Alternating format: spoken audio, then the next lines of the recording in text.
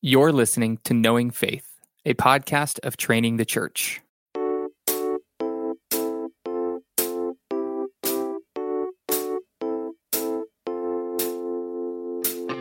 This is Kyle Worley. I'm joined by my co-host, Jen Wilkin. Hey. JT English. Yo. And we're also joined by Jeremy Treat. Glad to be here. Glad to have you here. So Jeremy is a pastor in Reality LA, pastor for Preaching and Vision. Is that correct? Yeah. Yes, a Reality LA, a church in Los Angeles. He's the author of The Crucified King, a book we highly endorse and love. And also a more recent work, Seek First, How the Kingdom of God Changes Everything. We hope you enjoyed the discussion. All right, well, we're sitting here with Jeremy Treat. Glad to have you on, man. Man, it's great to be here. Hey, Jeremy. All the way from California. Yeah. You just did a FaceTime thing, and the FaceTime of was it your wife in California? Yeah. It left all of us envious, I think. We're in a dark cage recording a podcast right now, and we saw the sun and palm trees, and we all had like a life crisis. Like, why are we here? Why have we chosen to be here as opposed to You guys somewhere have else? toll roads. We do. Yeah. Wait, is We have that- strip centers, too. Have you seen any of our strip centers? Oh, wait, are toll roads a luxury? I don't know. Okay. It was a unique thing that stood out to me. It was an olive As I branch. was He's trying to driving give us an today. olive branch. Yeah. You know what stood out to the me? barbecue I just ate was amazing. Yes. Oh, really? Okay. You're going to have the meat sweats in a little bit. Yeah. The thing that stood out to me when I moved to Flower Mound is how many donut shops there are. Oh, there are a lot. Have you ever noticed this? Oh, no. Really? Donut shops? There are donut shops in every strip. Like, it's got to be a front for something. I mean, No, I feel like in Texas, though, they're everywhere. fine, but like, there's no other place in the country where there's a donut shop on every corner. Yeah, well, Like, Texas. where are all these Texas- donuts going? Texas, they're going into the mouths of Texas. Don't think you need to ask that. Fair enough. We always felt like it was sushi restaurants and Yes. title companies. That's Oh, what yeah, you see yeah. on Yep. every, yeah. Well, for a little while, there's always like an industry that starts and then it seems like it immediately saturates. Like I remember like the first time I saw a froyo place, Yes. then I saw like 10,000 froyo places. I'm like, wow, they got here quick. And then the thing with vapes. Vapes. And then it was like, that's a vape store. And then it was like yeah. 10,000 vape stores. What's your favorite thing about living in California? The people. There's people there from all over the world. I mean, I feel like you're hearing different languages and hearing stories, and I just love meeting people. LA. Do you know what Flower Mound has that you don't have? Well, I Low did mortgages? text my wife this morning with a picture and said, I don't see a lot of flowers in Flower Mound. Oh, they're there. But The no. Flower Do you know Mound- what we have? Have we talked about this on the podcast before? What? About the feral flock of peacocks? Oh, no, I don't know anything Oh, about yeah. Yeah. We have a wild peacock herd. Wow. Yeah, we do. And the Flower Mound, how tall are you? 6'1". You could see over it. That's what a mound means in No, Texas. that's not true. It's No, bigger than true. that. It's like 6 feet tall. You guys have water towers, though, too. I noticed Yeah. those. Yeah. Wait, where do you don't have water towers? They Where's the have water the ocean. LA steals its water from another valley. There's a whole story behind it. All right. Well, it seems like LA has a lot of stories, I would imagine. Yeah. Well, hey, listen, we're really glad to have you on. Selfishly, I want to just talk about basketball with you because LA is a basketball town. But I did want to ask. So, as a pastor there, what's it been like? I mean, we're recording this 4 weeks after everything happened with Kobe, his death and his demise. And so, when you think about was demise not the right That word to feels use? like a tough word. Okay, I'm sorry.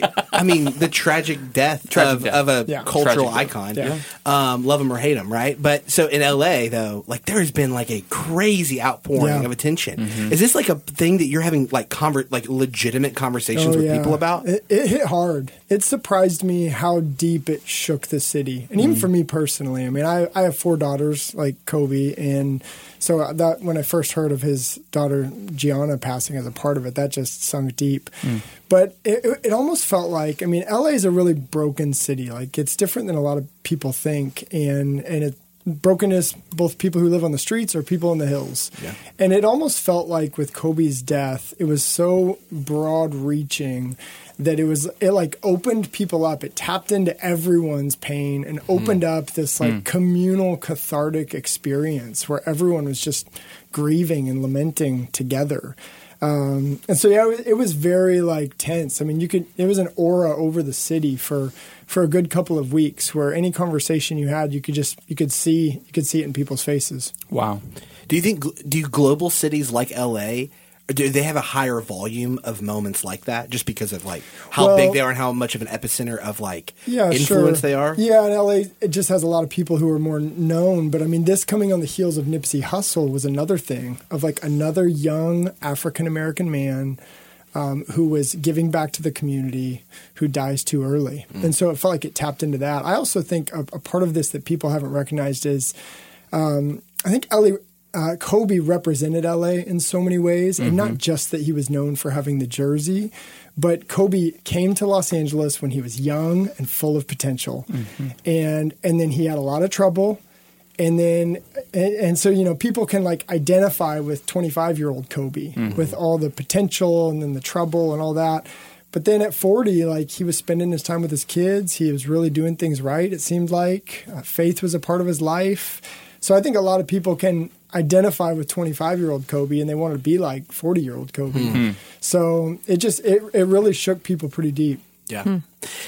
So the topic for this episode is just talking about the kingdom of God. And that's something that you've written about. You've written about it in 2 books. I can actually remember JT and I were reading The Crucified King about the same time. This was the first year of the training program. I had just gotten here. Kyle and I were talking about curriculum. We're building it out. And it was like, okay, the 3 themes of the year are going to be the story of the Bible, Christian theology, and then spiritual formation, and trying to kind of weave those things together as kind of the tapestry of discipleship.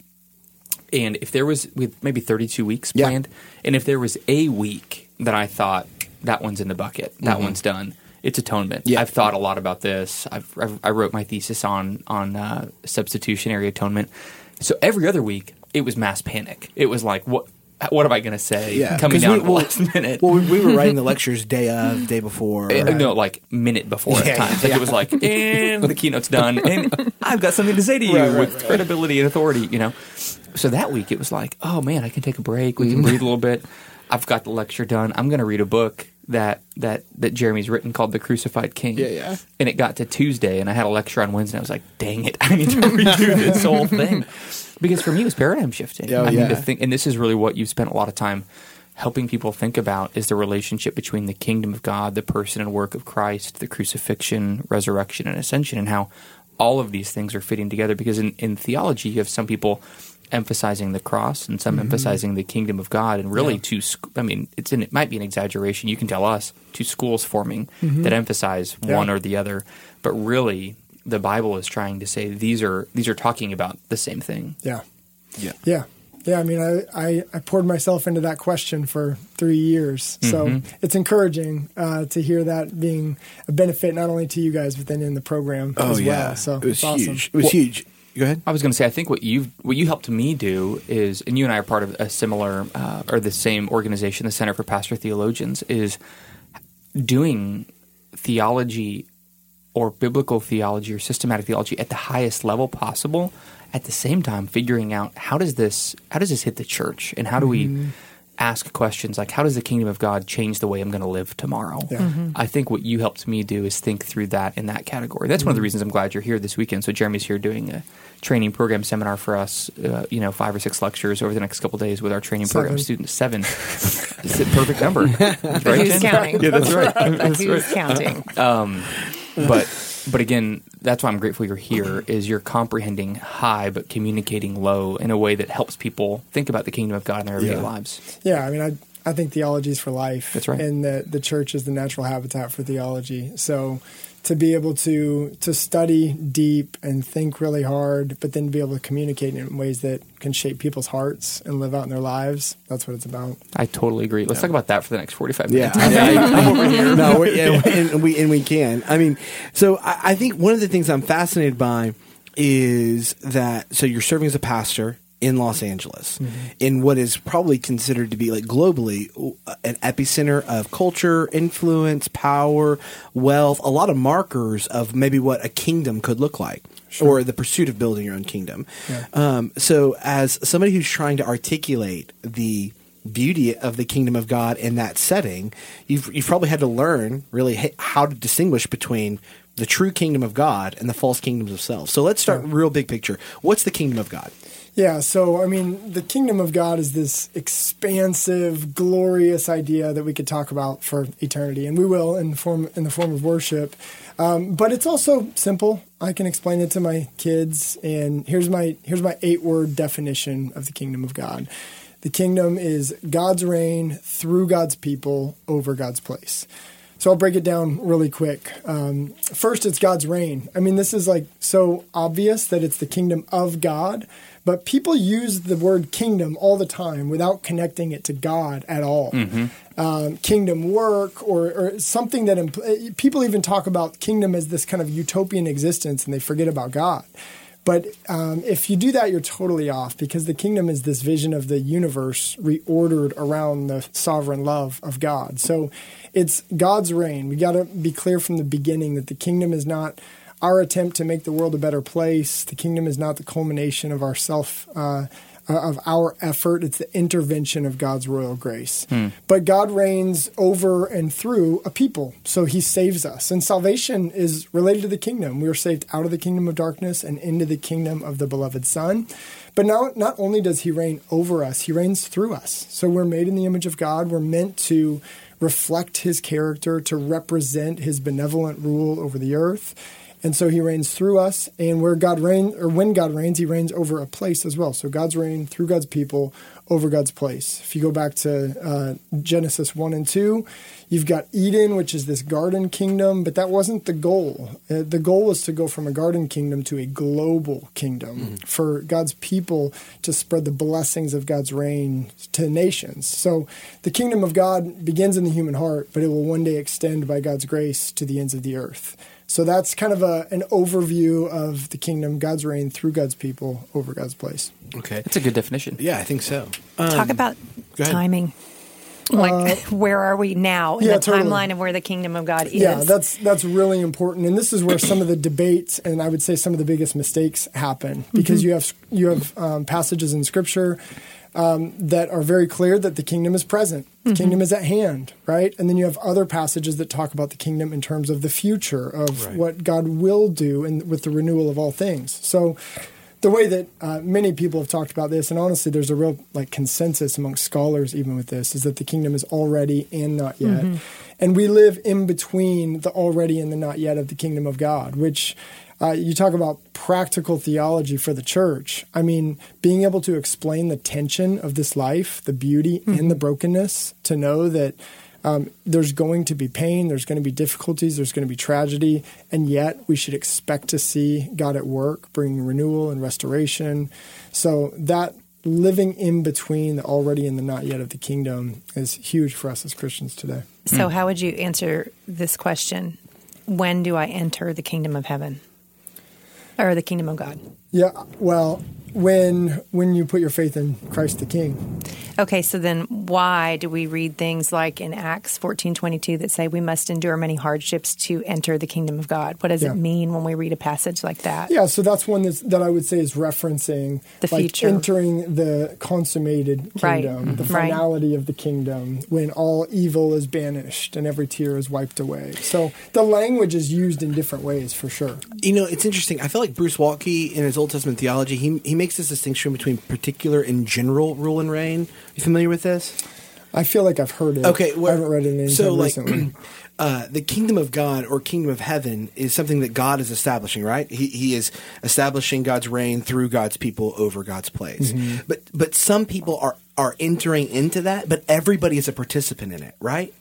Yeah, so I would. The words I would probably use to distinguish that would be the sovereignty of God and the kingdom of God. Okay. So God's sovereignty being a very general term that's covering everything. But I think the way that kingdom is used, especially in the New Testament, is a redemptive reign. Okay. That is a helpful distinction. So because this kingdom that God is establishing, even if there are some who are entering in as worshipful participants, everybody though is receiving, everybody is underneath that general rule. Yeah, I mean, God reigns over all. Right. The question is, do people receive it or do they resist it? Yeah. But everyone's under the reign of God. Yeah. But when we talk about the kingdom breaking in, or we talk about entering into the kingdom, then you're getting into the particularly redemptive idea of becoming a citizen of the kingdom of God. How does this relate when we're thinking about the development of this theme over the whole of Scripture? I mean, because kingdom of God, kingdom of heaven language is going to get its most explicit attention in the New Testament, but you're suggesting it's probably a helpful paradigm for the whole story. Oh, yeah. Well, and I would even push back on that. I mean, you've got kingdom language all over the Old Testament. Sure. I mean, it's one of the primary themes of the Psalms. You just start It's going in Genesis 1. Yeah, well, Yeah. and you even get into the word concept fallacies with this, right? Because first mention of kingdom or reign is in, I think, Exodus 15. But you go back to Genesis 1 and 2, and God is presented as a king. So the psalmists talk about creation with God as a king. And just think about it. How does a king reign? By speaking. He speaks and it happens. Kings don't usually go and get their hands dirty. Yeah. So God's presented as a king who reigns through his word. And then humanity is made in his image, and what are they called to do? To rule and subdue. So they're reflecting him, so ultimately they're showing that he is royal in that as well. So I think you have that clearly you have all the kingdom themes in Genesis 1 and 2, and then that playing out throughout the narrative. So you would say, and I would say this, I just want to make sure this is what you're saying, the kingdom of God is the primary theme of the entire canon. I think that it's I think it's the best way of course, there's summarizing other the themes. coherence and the narrative of the canon. Yep. I don't think it's the only way. Right. I mean, you can do that with covenant. You can do it with temporal. Right. There's a variety of ways that you can tell the story. But when it comes to the kingdom, I think you've got strong connections in Old Testament and New Testament. You've got Jesus himself summarizing the story as kingdom. I mean, the first words out of the mouth of Jesus are, the time is fulfilled, the kingdom of God is at hand, right? So I think it's the best meta theme that really captures all of it. We've really found a lot of success in the training program trying to teach that as the primary theme. So when I was first preparing that first year, I read a book by Stephen Dempster called Dominion and Dynasty. So good. And so we thought, okay, if the kingdom of God is one of the main themes of the Old and New Testaments, and Dominion and Dynasty is kind of what this looks like as kingdom, we ended up using 3 categories. So we used dwelling, dominion, and dynasty to try to define God's kingdom, that he's dwelling with his people. Dominion is both place and work, that you would take dominion of the place that God has given you to the ends of the earth, and that you would do it as a dynasty of image bearers because you're representing and ruling on behalf of this king. Yeah. And we've also started, Kyle's in a sermon series right now at Mosaic, and you're using a little bit of different language. What's yours again? Yeah, I'm using presence, people, place, and purpose. Have you found it resonating with? Yeah, I have. Also, I'm a Baptist, so I was like, if I'm going to do this, Wait, what? It's alliteration. We call Kyle Capty Bapty on the podcast. We're all about name calling. For sure, yeah. You stick around long enough, Jamie, You we'll might come up get with a something for you, nickname man. yourself. It's pretty easy with my last name. I guess, yeah, they would be. I have. I think partly because, I was really influenced after we did the Dempster stuff by Ryan Lister's book on the presence of God and Bill's work on the temple as a primary motif, right? Starting from the beginning. And the idea of Adam and Eve as, royal guardians and royal but royal priests in particular, performing a liturgical function in the garden that then is supposed to extend over the world. Yep. And so those things kind of pushed me to thinking through presence, which we capture with dwelling. But I really appreciate the way you answered that last question, because I got to tell you, there are so many books, and you've probably read them, that start with the decree of this is the singular biblical theme. Right? I mean, like, here we go. Here is the one thing. It's my one shot at, how many dissertations have been adapted into books that suggest this is the one angle on the story of Scripture. So thank you for that generous answer. Because it's just, it is so multifaceted. I guess I do want to ask you another question here. So when you think about the kingdom and participants in that kingdom being a particularly redemptive presence, how does that square with how that concept is developed with Israel as a state over the course of the Old Testament? Because there's certainly the people that are closest or that are written into the story, right, as the most active participants, proclaimers, and extenders of this kingdom, and yet they are all not de facto recipients of this redemptive presence. Unless you read Romans 9 through 11. Come on. I'm just kidding. It's a joke. It's a joke. But well, it's Israel is an example of the partial fulfillment of the promises of the kingdom. Yeah. So you think about people and place, and they are a people, but it's not the nations yet, right? And you've got that in Isaiah 42. It's too little of a thing to just reach Israel. Israel is meant to be a vehicle to the nations. And then even in terms of place, they've got this strip of land, but the vision from the very beginning of the Bible has been the ends of the earth, all of creation rejoicing to the glory of God. And even David is a new Adam type of figure who's reigning on God's behalf, and he is a man after God's own heart. He represents him in so many ways, and yet obviously he's not perfect, right? He's not the fulfillment of that Messiah that's promised to come. So I think Israel shows this partial fulfillment that yet makes God's people long for the fulfillment of that in the future.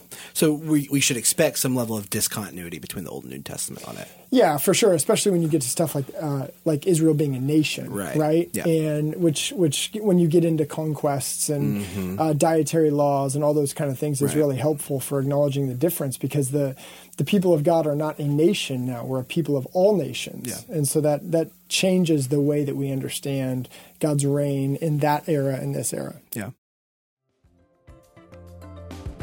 What bridge is God calling you to cross that the gospel might go forth among the nations? Women like Lilias Trotter, Harriet Newell, and Sarah Hall Boardman Judson have indeed crossed their own bridges to get to the lost. Discover the stories of 10 inspiring female missionaries who changed the world for Christ. 10 Women Who Changed the World is Seminary President Daniel Aiken's powerful tribute to these women who fulfilled the Great Commission. May we all follow in their footsteps. 10 Women Who Changed the World is available wherever books are sold.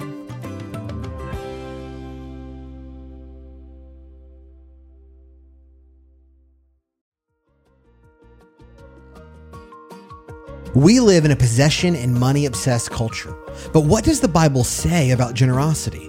In his new book, A Short Guide to Gospel Generosity, author Nathan Harris shows us that the answer to our obsession with possessions is turning to the gospel, because only in the gospel can we find the type of life transformation that enables us to turn our focus from ourselves and back to others, to give generously, and to follow in the way of Christ. To learn more about the book, visit guidetogospelgenerosity.com. That's guidetogospelgenerosity.com.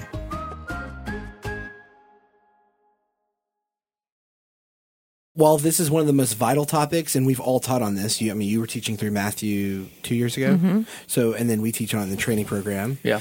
Well, so it's a vital topic. You've written a book on it. You've written 2 books really dealing with the topic in different ways.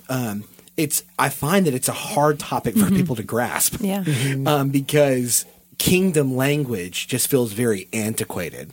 Like, it just feels old. Like, what does it mean to... we don't really have kings and kingdoms and queens. Like, no, we have never been to my election house. cycles, and we have... No, for sure. But, like, they don't necessarily see those as the same thing. No, I know. That's Right. That's what I'm saying, is I think in particular in our culture and, Right. in the United States, people are like, oh, like, you mean like the crown, right? Like they don't... They don't have a good concept of what we're after when we start talking about this. You've talked about this a ton. You probably know the common roadblocks to people's understanding when we start talking about kingdom. Personally, I feel like it's kind of a helpful word and categories for us, because it's familiar enough that we kind of know what it is, but it's distant enough. Like, if we were saying Jesus is president instead of Jesus is king, that could be really confusing, right? Now, there's positives of that. If it's like Jesus is Lord and Caesar is Lord. But to be able to say Jesus is king and that clarify any allegiance that I have to a president, or even to be able to say kingdom over country, is like a helpful way to think of things. Now, I don't know in the UK if that makes sense to them to say kingdom over country, right? But in some ways it's helpful, because I can talk to non-Christians about that even, and to be able to say, well, to say Jesus is king means that he reigns over all of your life. Like, he's not just a spiritual teacher who gives some advice for what you do with certain aspects of your life. So I think there's advantages to it. There's certainly disadvantages to it of thinking of a ruler who doesn't actually have any power, and but I don't think most people are tempted to think of when we talk about Christ the King, kind of in that sense. So sure, we got to work through it. How do you feel this resonating with the people you teach this to at Reality LA? Like when you talk about King and Kingdom, is this something that you feel like, man, they've got these ingrained categories for and they're ready to get it? What I feel like resonates about it is that it's language that's really comprehensive and broad. So kingdom is obviously political. Kingdom obviously involves power.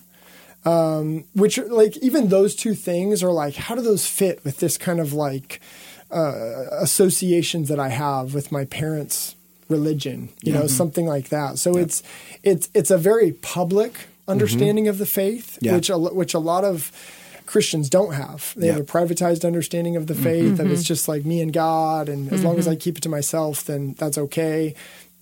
Kingdom language doesn't allow for that. Right. So I find it helpful in a lot of ways. Even the language of like allegiance is important, and citizen. The citizenship language is really helpful in a city like LA. So there's a lot that I find that it's fitting to, and that it's, for a lot of people, it doesn't feel as like churchy as some other language that they might hear, which might turn them off because of what they associate with that, with, you know, whatever wounds they have from the church. So getting intensely practical, though, so how does thinking of myself as a citizen of the kingdom change the way that I interact with, like, a situation in the workplace or a parenting issue? Like, how do I handle it differently, seeing myself as someone who is submitting to the reign and rule of a king versus some of the other more popular conceptions of Christianity? Yeah, so let's take like the workplace, for example. As citizens of the kingdom, a kingdom has its own culture, right? So we have a culture in our kingdom of, we see the dignity in people before we see even their need, right? Let alone their sin. And we look for opportunities to serve rather than kind of take advantage of people to work our own way up.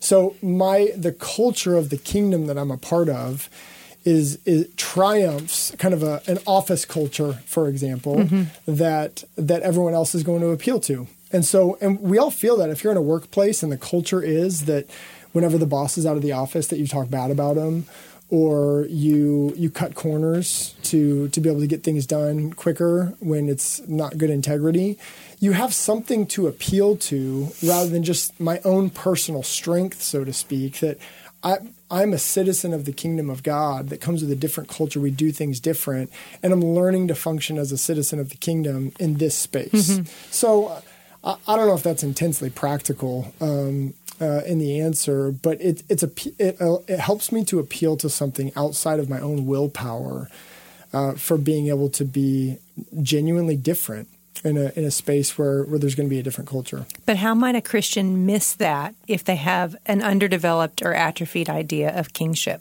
as part of their belief? Yeah, that's a good question. So the way I was just kind of teasing that out was a little bit of the communal nature of the kingdom, and even like the culture side of it, that it has its own culture.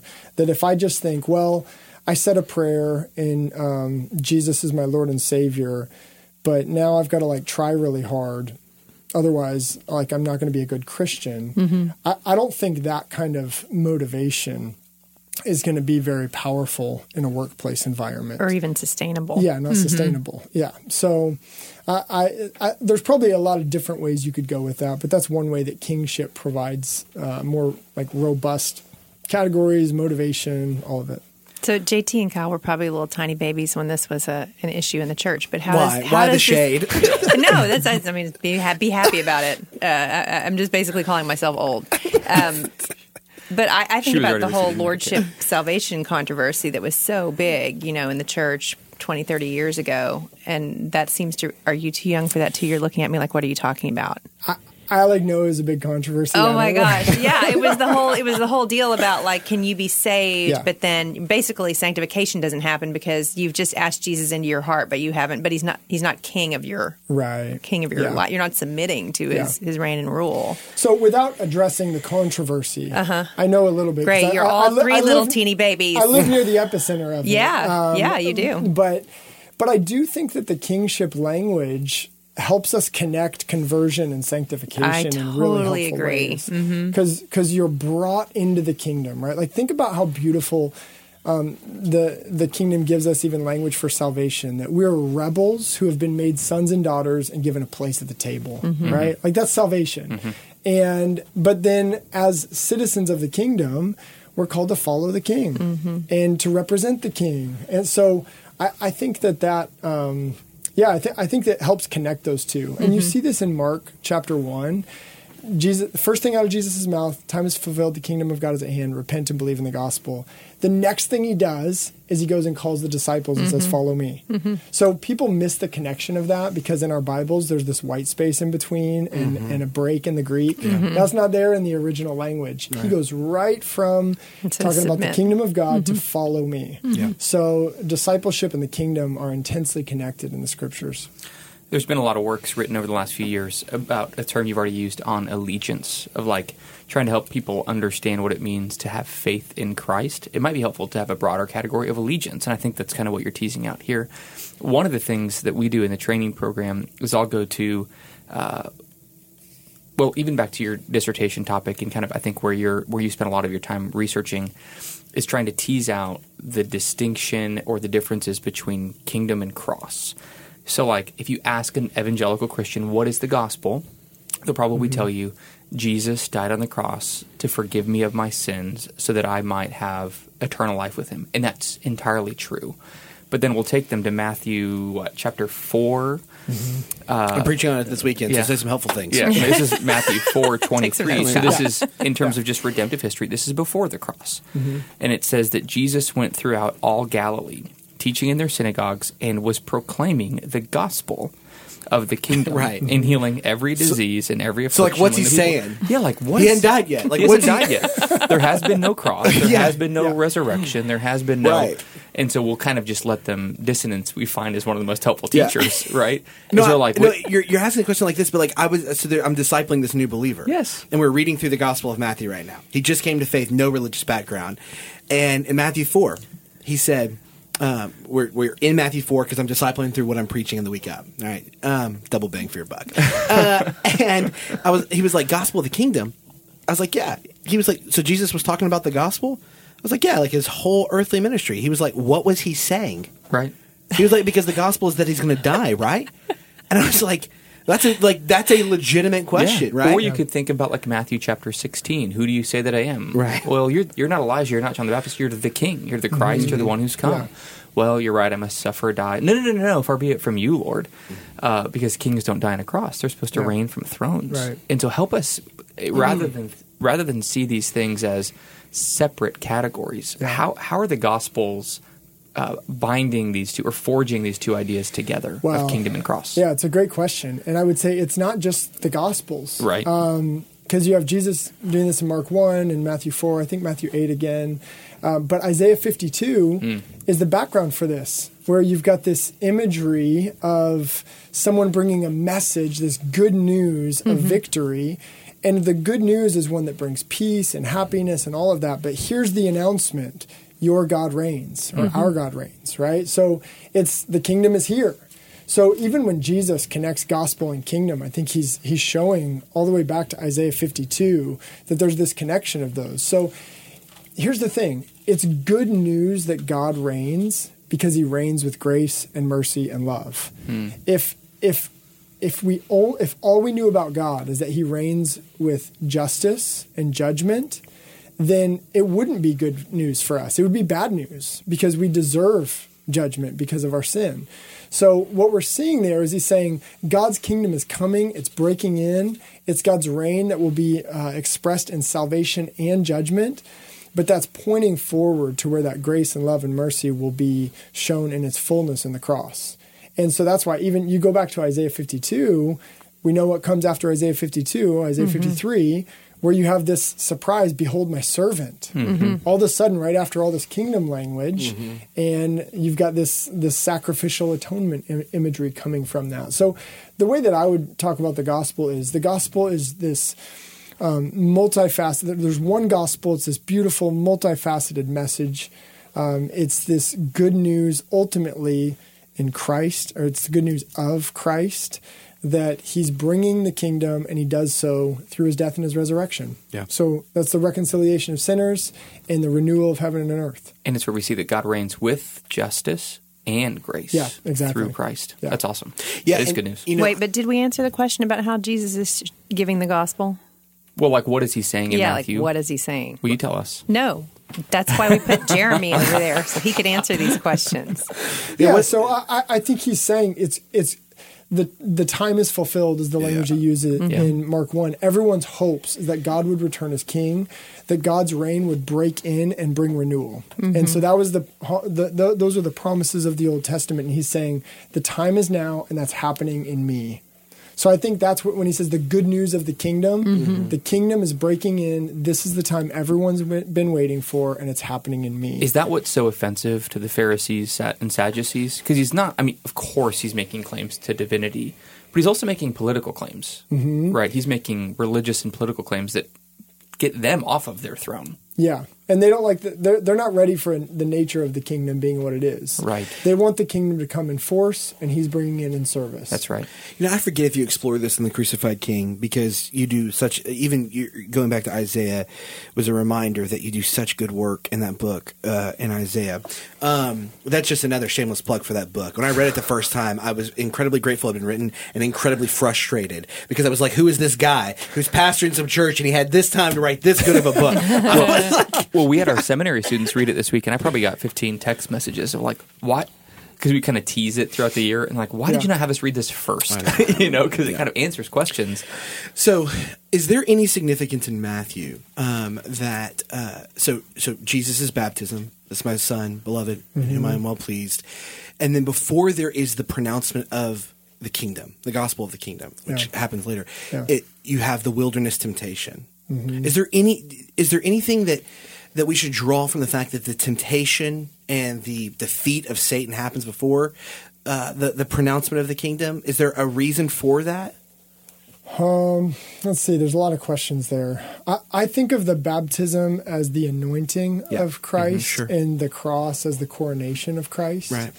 And then in terms of the testing in the wilderness, I think what you've got going on there is showing that Jesus is a true Israel, and that there's a new Exodus coming about. Right. So, and all of that's deeply connected to kingdom. Yeah. And I've studied this a lot more in Mark, so you could speak to it in Matthew, but in Mark, the new Exodus theme is really clear. Yeah. And that's all connected to Exodus and kingdom are really related, because when the people are brought through the Red Sea, the declaration is, our God reigns. Yeah. And they're on their way to the promised land to set up the kingdom.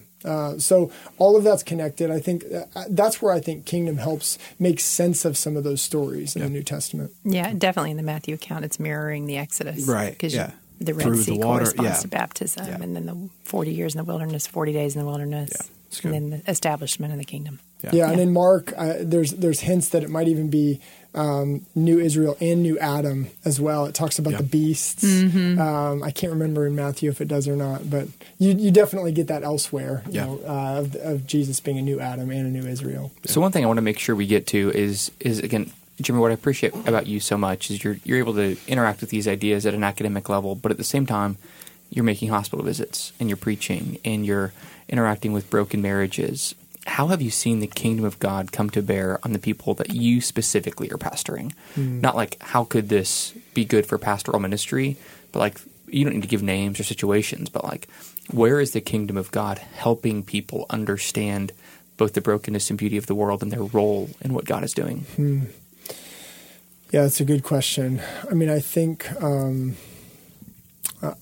the sovereignty of God in general is such a part of a role of a pastor is to remind people that God is sovereign and He's good, and to trust Him, right?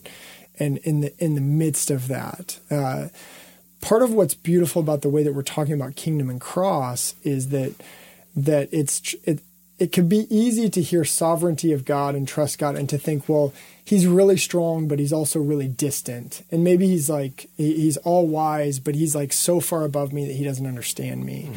But when we see God's sovereignty expressed in service, when we see him coming and laying down his life in love, and that being an expression of reigning, then there's a sense of this king is a father who's not only strong, but he's gentle and he's compassionate and he's caring. And so I think in that of like being able to call people to both the strength and tenderness of God, I think you have all of that. I mean, so a great image of this in the Old Testament especially is shepherd. And shepherd was royal imagery. In the Old Testament, kings would be known to shepherd their people. And so to think of the shepherd who can both fight off the wolves and then pick up the wounded sheep and carry it, I think pastorally, man, we need to be able to point people to a God who can do both of those things. That's right. That's good. Oh man, thank you so much for coming on. Yeah, this honestly, is great. This Thanks is for awesome. having me. Yeah, just delighted that you're here and delighted. I cannot more heartily recommend Jeremy's work, Crucified King, Atonement, and Kingdom in Biblical and Systematic Theology. And then a more recent one too. Yeah, Seek First, right? How the Kingdom of God Changes Everything. That came out last year, almost about this time. April. Okay, that's great. And if you wanted to just, like invite us out to check out those Yeah, palm LA. trees we saw on your We don't front. need to do anything. We just hang out in your front yard. Cool. We could just do we could capture another show on your front yard. Oh, yeah, for sure. I think that'd be Knowing great. Faith That'd be a Live, great Reality setting. LA. There's helicopters going over Yeah. the top nonstop. Though. For more information, you can look into the show notes in the podcast description. We'd be honored for you to leave us a podcast review on iTunes or wherever you find your podcast. You can find us online at trainingthechurch.com. You can find us on Instagram and Twitter by searching Knowing Faith. We'll see you next time. Grace and peace.